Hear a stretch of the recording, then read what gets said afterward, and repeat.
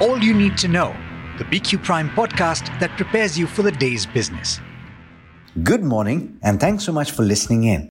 This is the daily morning update from BQ Prime, and I'm Mathew. Today's the 9th of March. If you're looking to stay ahead of the curve, this is what you need to know. A day after his comments spooked international markets, Federal Reserve Chair Jerome Powell tweaked his message just a bit. In his previous statement, he said that the US central bank is likely to take rates higher than previously anticipated and that it could move at a faster pace if warranted. Yesterday, he repeated that statement but stressed that no decision had yet been made ahead of the upcoming meeting that takes place on the 21st and 22nd of March. He said the central bank was watching key incoming data on jobs and inflation before taking that decision. Equity markets continued to be wobbly, and in the US, the Dow Jones Industrial Average fell 0.2% overnight, while the S&P 500 and the Nasdaq climbed 0.1% and 0.4% respectively. Back home, the government has imposed money laundering provisions on cryptocurrencies. That's the latest step in the bid to tighten oversight of digital assets. The Finance Ministry said in a notice that the anti-money laundering legislation has been applied to crypto trading, safekeeping, and related financial services. Do remember that India's Enforcement Directorate, which has the mandate to investigate money laundering and forex violation cases, has already been probing crypto companies, including exchanges CoinSwitch, Kuber, and WazirX. The coal stock, at about a third of India's power plants, has fallen below the critical level, even as heat waves are expected to worsen after temperatures beat a 120-year record in February. Of the 180 coal-based power plants in the country, 47 that source fuel locally and 9 that rely on imports have less than 25% of the normative stock, which is considered a critical position. 7 plants are not in operation and 5 are based on washery rejects. In the life insurance space, companies put up a weak show in February, with the industry witnessing a decline in revenues both year-on-year and sequentially. Private life insurers continued to outpace Life Insurance Corporation of India on revenue growth in February. HDFC Life reported the highest revenue among private peers.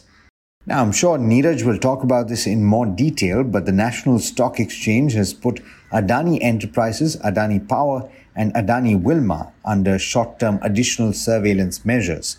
The exchange had said on Monday that it would remove Adani Enterprises from the short-term ASM framework from Wednesday, but it has now put it back under the framework with effect from Thursday.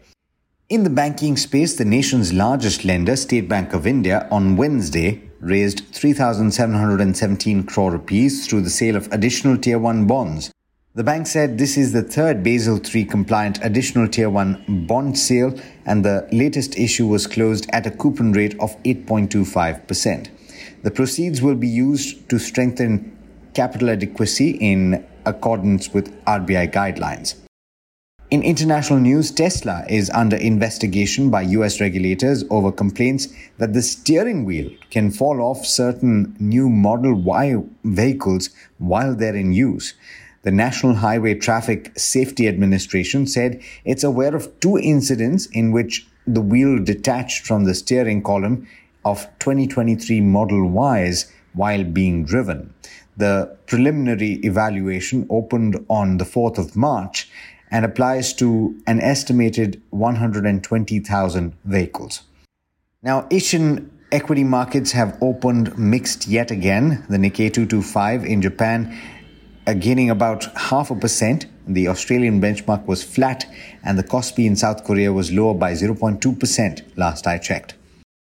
And now here's Niraj with the trade setup for the day in India. Morning, Niraj. What's the tone here in India at the start of trade? Good morning, Alex. I reckon that the tone would be more like what's happening in Asia, which is not all that not constructive. So following a choppy US session, Asian markets, as you said, have done okay. India, remember, did well in yesterday's session itself, and which is actually a good sign. So it was a third consecutive positive close for the Indian markets. The initial dip yesterday getting bought into augurs well too, and the Nifty Midcap 100 index broke above its recent swing high. So all of this augurs well, if not for the market, then for specific stocks for sure. That FI is bought, and which is a good news. Rajiv Jain of GQG saying that he would want to buy more into Adani Group stocks. And apparently in an investor conference, the Adani Group saying that the family's cleared off, prepaid all borrowings backed by company shares are all positive, not just for the group, but for the broader market sentiment as well. We've seen this correlation between what Adani Group has done and between what the markets are doing or the broader markets are doing, and hence I'm invoking this. Standard disclosure, of course, that the Adani Group is in the process of acquiring 49% stake in Quinton Business Media, which owns BQ Prime.